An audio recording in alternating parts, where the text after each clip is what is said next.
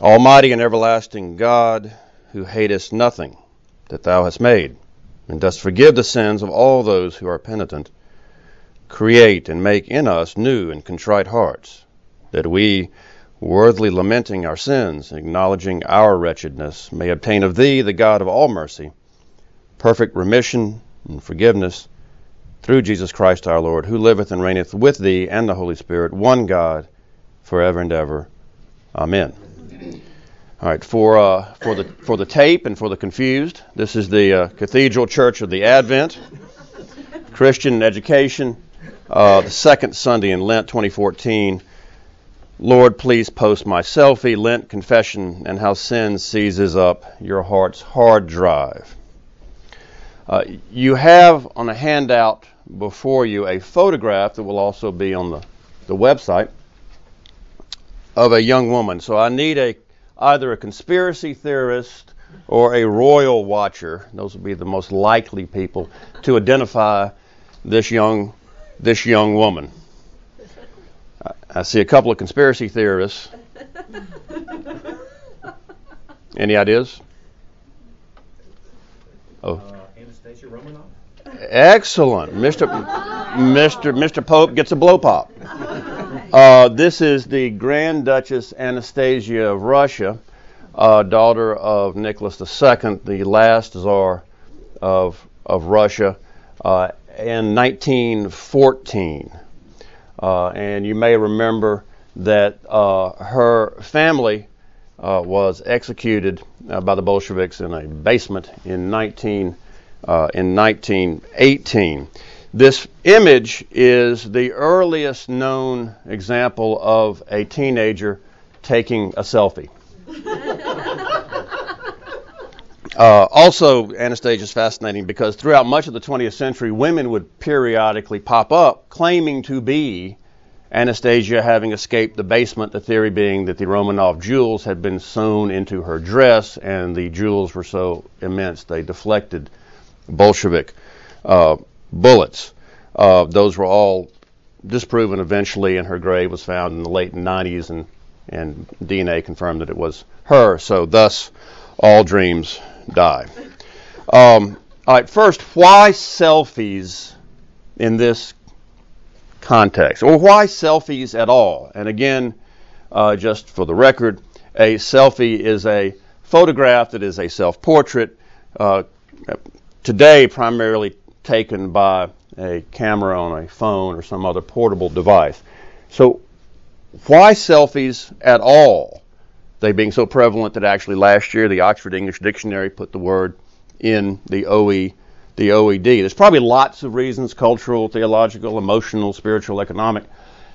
But I think for our purposes, there's three reasons that will apply to the way we think about confession and self-examination and Lent. The first reason we have selfies is that we can't recognize ourselves. We can't recognize our own faces.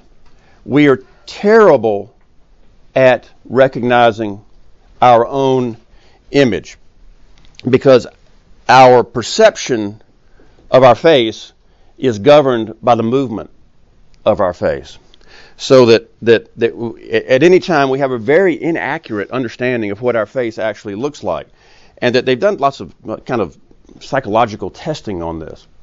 And that when people are shown an image of their face with an expression, and then the image is taken away and they're asked to repeat it, you can't do it without looking back at your own face. So clearly, one reason for selfies is we can't recognize ourselves. We can't see ourselves.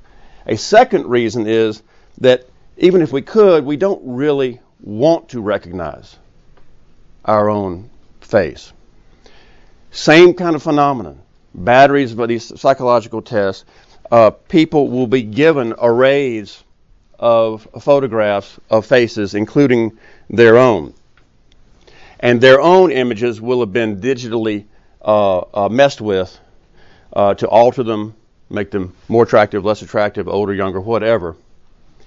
And people have great difficulty picking out the original photograph. In other words, who they really are. But perhaps more importantly, they invariably select as the original photograph the one that portrays them as younger and more attractive than the original would. So we can't recognize our own faces. If we could, we would rather have another one in general. And then finally, selfies may be important because we want to change our memory of events. We want to change our memory of events. The National Portrait Gallery in London, and this is a very fancy, good-looking group in here. I know people have been to the National Portrait Gallery in London. They had a seminar in January. And the title of the seminar was, I love this, The Curated Ego. What makes a good selfie? The curated ego. And the question that the panelists discussed at the National Portrait Gallery was this. Philosophers have often linked personal identity to memory. It is suggested that we continue to be the same person as long as our memory of past events stays with us. But are memories unchanging, or can memories be curated to fit a desirable image? And curate, of course, in the sense like the way a museum director will prepare an exhibition, adding in some things and taking some things out and emphasizing some and de-emphasizing others. That may be why selfies, but why confession? Okay, and if the word confession sort of gives anyone the creeps, just plug in Lenten self-examination. That's a nice, mushy Episcopalian word. So if you don't like confession for some reason, just think Lenten self-confession. Okay.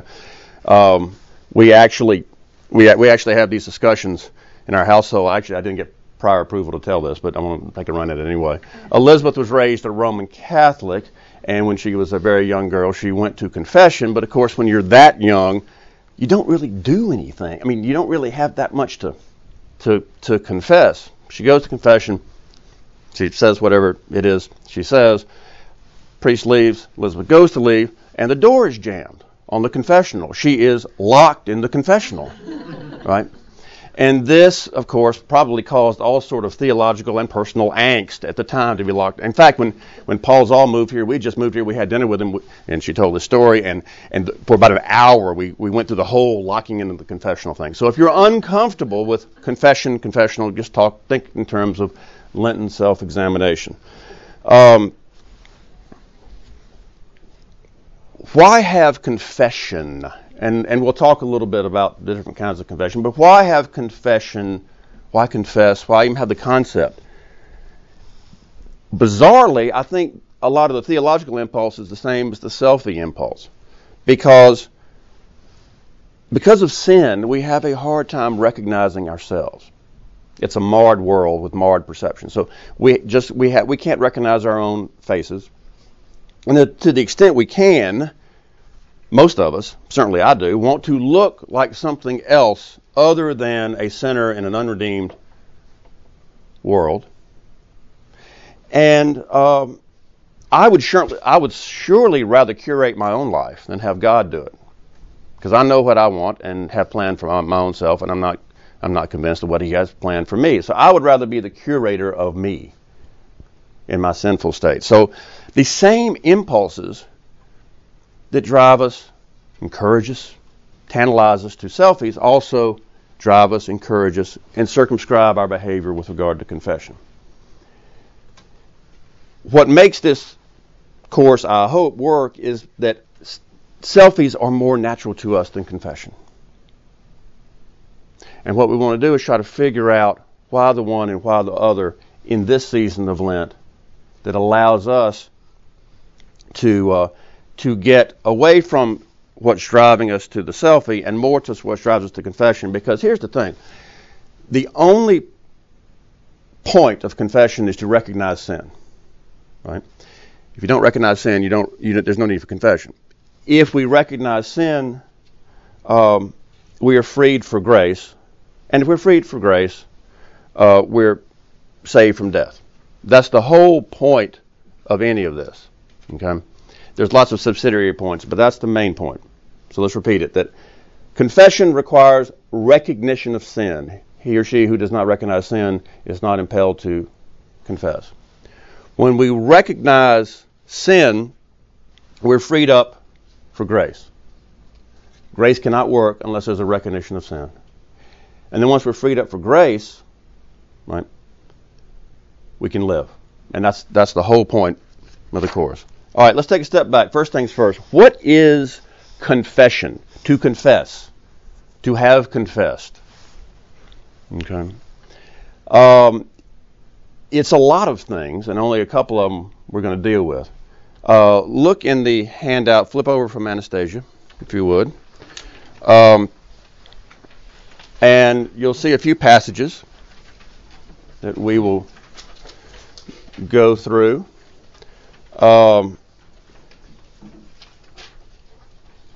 The first two are what we most often think of as confession. First, confession as acknowledgement. Psalm 32, verse 5. I acknowledged my sin to you, and I did not cover my iniquity. I said, I will confess my transgressions to the Lord, and you forgave the iniquity of my sin. So confession can be acknowledgement of our sinful condition. Confession can also be expressed faith. Romans chapter 10, verse 9. If you confess with your mouth, right, if you confess with your mouth that Jesus is Lord and believe in your heart that God raised him from the dead, you will be saved. Those are the two ways in which most of us most commonly would think about confession. Either acknowledging particular sins or general sinfulness, or confession in the sense of I confess, I profess, I say this to be true, I hold this. Okay? But it's actually a little more complicated than that, because we have, and we don't think of this so much anymore because this doesn't literally happen, although it certainly figuratively happens.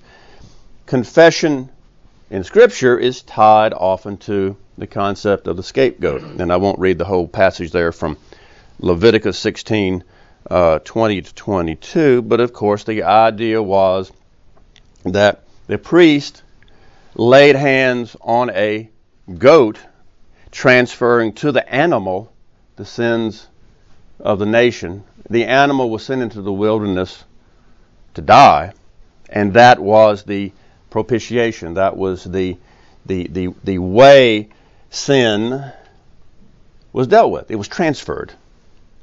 Right? So confession can even today, confession can take on, especially private confession, can take on a scapegoating aspect. Confession also has a restitution aspect. Numbers chapter 5, verses 5 to 7. And the Lord spoke to Moses, saying, Speak to the people of Israel when a man or woman commits any of the sins the people commit by breaking faith with the Lord, and that person realizes his guilt, he shall confess his sin that he has committed, and he shall make full restitution for his wrong, adding a fifth to it and giving it to him to whom he did wrong. So that is confession, not just to God, but it's horizontal confession. Confession to somebody I have wronged. I did this wrong thing. I admit it. I'm sorry. I realize it was wrong. And some payback. And here's some interest on my apology as well. Okay? There's restitution. Confession can also be daily practice. James chapter 5, verse 16. James, of course, is always is in many places very practice oriented. Therefore, confess your sins to one another and pray for one another that you may be healed. The prayer of a righteous person has great power as it is working.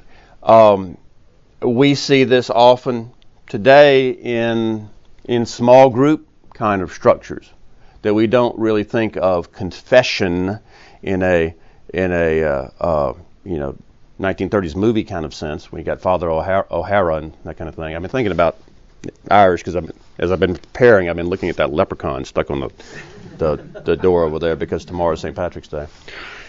But we So we don't think of small group interaction as confession, but obviously it often has that confession as practice aspect to it, because oftentimes in a biblically based, spirit-filled small group, one will share with that group things that one would under no circumstances share outside it. Confession can also be a condition precedent. That is, it comes before something else.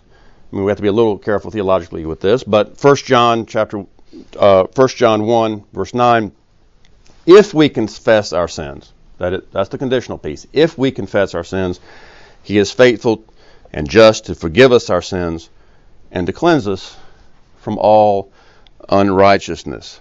So there we are told that confession, which at heart is the recognition of sin, is a condition. It's a condition to what? It's a condition to coming forward. It's a condition that allows us to receive grace. Because again, he or she who doesn't fulfill that condition doesn't fulfill it because they don't recognize sin. And if you don't recognize sin, your heart's not prepared for grace.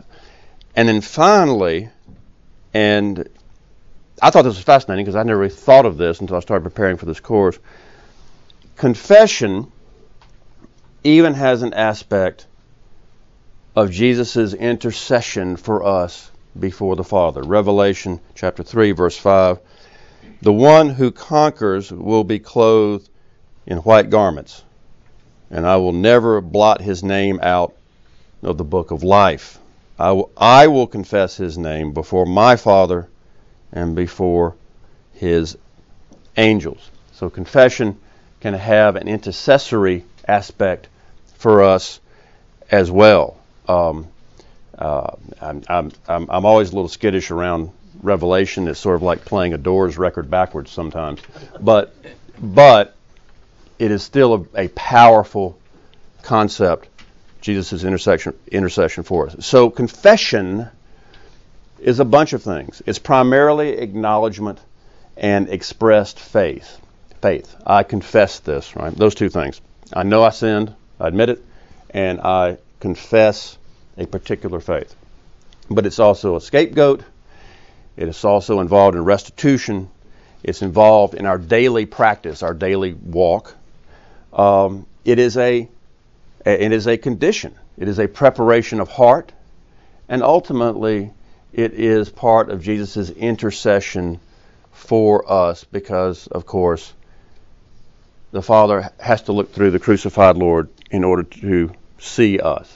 Right? So confession works a lot of different ways, and what I would like us all to do, and before we're together again, assuming any of you return, is to think about some of these odder ways that confession works in our lives.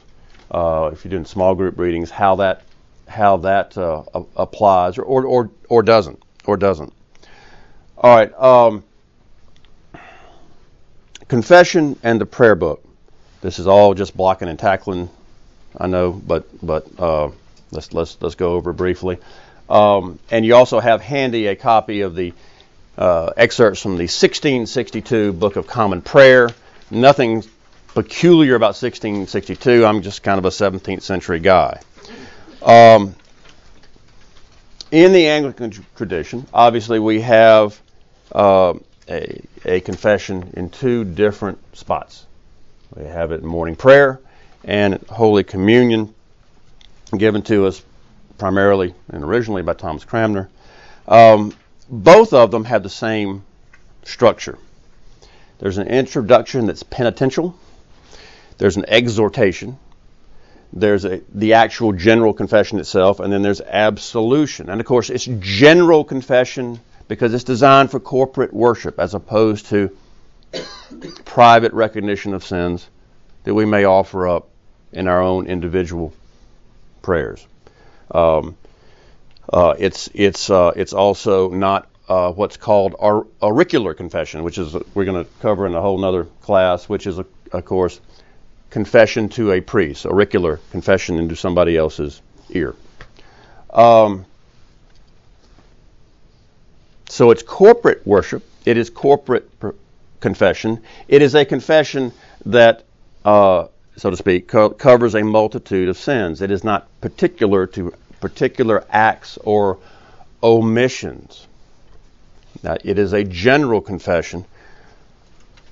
Why is it liturgically appropriate or necessary to have a general confession? In other words, it could be skipped. There's nothing sort of rhythmically necessary to it. Why is it necessary and appropriate to have a general confession? It's not a rhetorical question. Anybody have any idea? Well, we have individual sins and we have corporate sins. I mean, as a people, as a nation, as a human race, we're fallen. Right? And we live in a fallen world, and it's a recognition of the commonality of that. Plus, doesn't it sort of bring into the loop people who might individually be lazy about their own individual confession and kind of extend to them a little blanket coverage? Well, that's that's an interesting point. That it's kind of like a rider on your insurance policy or something. But actually, people who argue in the Anglican tradition for the desirability of auricular confession. That is, there are people who believe very fervently and publish and write a lot that confession to a priest is, if not elevated to quite the same level it is in Roman Catholic practice, should have a greater emphasis than just a general confession. And one of their arguments is something similar to that, which is you just kind of blow through the general confession, and it's so general, it's not efficacious. It sort of doesn't do anything. You just kind of, it's like the Lord's Prayer. You just kind of general confession, and you just kind of go through it. And one of their arguments, which I'm not persuaded by, but one of their arguments is the rubber only hits the confessional road, so to speak, when you are actually talking to a person. And in another class, we'll spend a little bit of time on that. There's not really scriptural, biblical foundation for that. But that's an interesting point that sort of general confession is, they would claim, is sort of, it sort of overcompensates and undercompensates. It overcompensates because it's general. It's too many people and it's not specific enough. It undercompensates because it doesn't get at what our particular sins are. So, all right. So, but a general confession does prepare us. In other words, when we see this right in the Old Testament and New Testament, we shouldn't presume to come into God's presence corporately, into His house and before His altar, without a recognition of sin and essentially seeking cleansing and forgiveness. Okay. Now, this is not to say that you got to kind of clean up before we come into God's presence, but rather it's sort of the inverse of that. It's the recognition that I am not cleaned up and that I am seeking forgiveness. I'm recognizing sin and I'm seeking this situation and seeking absolution of it. And I'm not going to go into His presence until I do that, because I understand that I'm the created, not the creator. Okay. Now this. And actually, this follows in nicely, segues nicely into what Charles just mentioned. Two concepts that get very boogered up. That's no theological term. Penitence and penance. Penitence and penance. Penitence is scripturally sound. That is, a penitent heart is what God seeks. Penance by itself is something else entirely. Penance, of course, or acts of penance are what? They are penalties that you either prescribe to yourself or somebody else, somebody in authority, priest, counselor, somebody, prescribes to you. as essentially punishment for confessed sins. Go take a cold shower, say 20 Hail Marys, and sin no more, kind of thing. That's penance.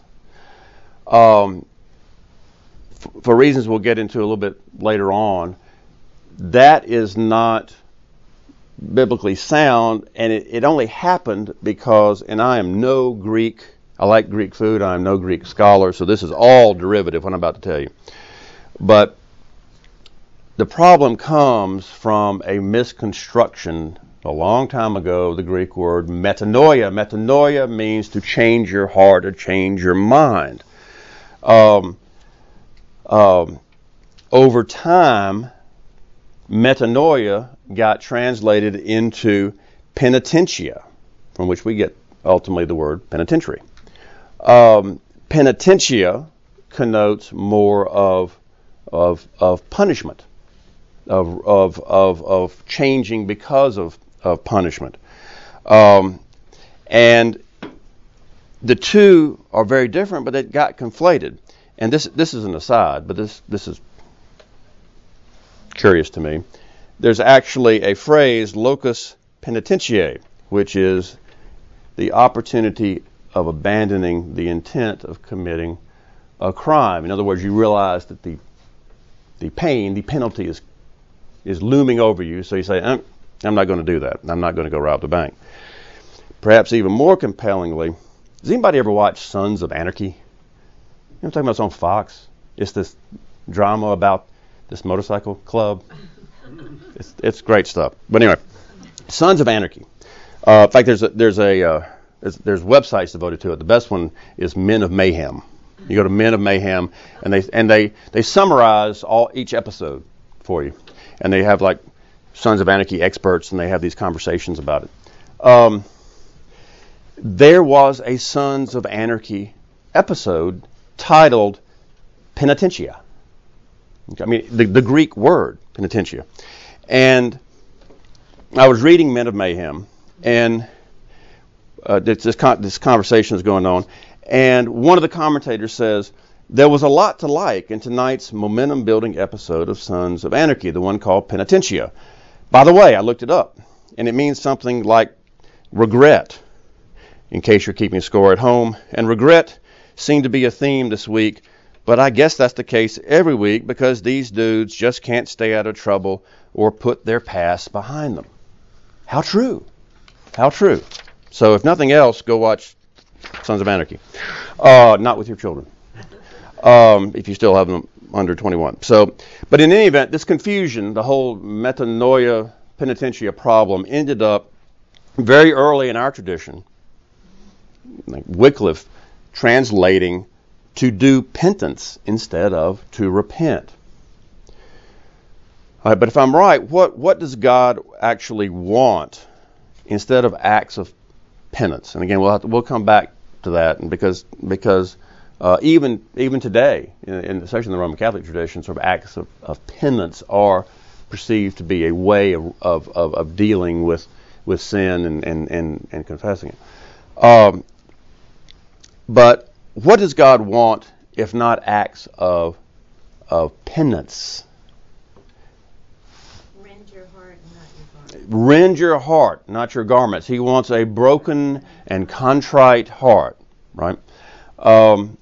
Now, this is a good point because at this point, people who are a little skeptical of this whole enterprise will say, among other things, well, look, if I do something wrong, okay, in something in the secular sense, I wrong another person, why can't I just confess to the person I offend, the person I wrong? Sort of, excuse me, what does God have to do with it? God already knows what I did. God's already perfectly aware of my wrongs anyway. It's not like I'm hiding them from him.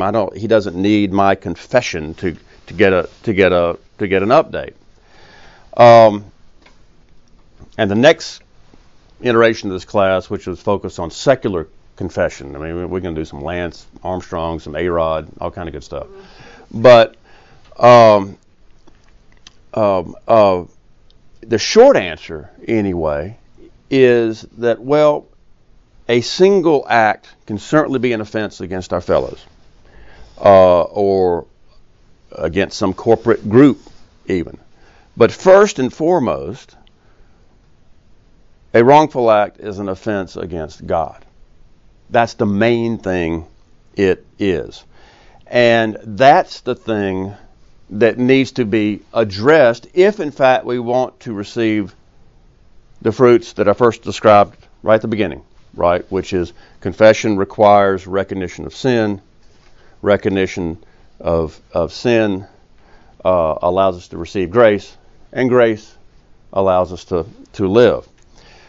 So let's take a look, following up on the rend your heart notion, at Psalm 51, which is also in the handout, and obviously it's very, very familiar. And let's remember the context. This is after David has gone down the road with Bathsheba. He has sent Uriah to his death. He has been confronted by the prophet, and he realizes his true state of affairs, starting out, "Have mercy on me, O God. Blot out my transgressions. Verse 3, for I know my transgressions, and my sin is ever before me." And then critically, verse 4 addresses what we just touched upon. "Against you, you only have I sinned, and done what is evil in your sight." Now, literally, that's not true. I mean, look at what he's done. I mean, he's committed adultery. He's essentially committed murder. He has abdicated his leadership and royal duties with regard to the state. So it's clearly, literally not true. That verse 4 is inaccurate. He has sinned against Bathsheba. He has sinned against her husband. He has sinned against his state. He has sinned against his army because he was a military leader and betrayed their trust. So in that sense, in the secular sense, that's not a true statement. But theologically and scripturally, it is absolutely true, because the sin that is really of issue is not one of politeness. It's not one of leadership. It's not one of social fabric, right? Although all those things can really be important. No, he recognizes that what's important is, I've sinned against you, and he is so deeply convicted of it, he says, and only you, right? Extraordinary thing. Here he's done all these terrible things, and he is. If you read it, I think, without the proper lens, you think, my God, he's gone the other direction. He's still ignorant of what he has done to Bathsheba. He is still ignorant of his act in essentially killing Uriah and so forth.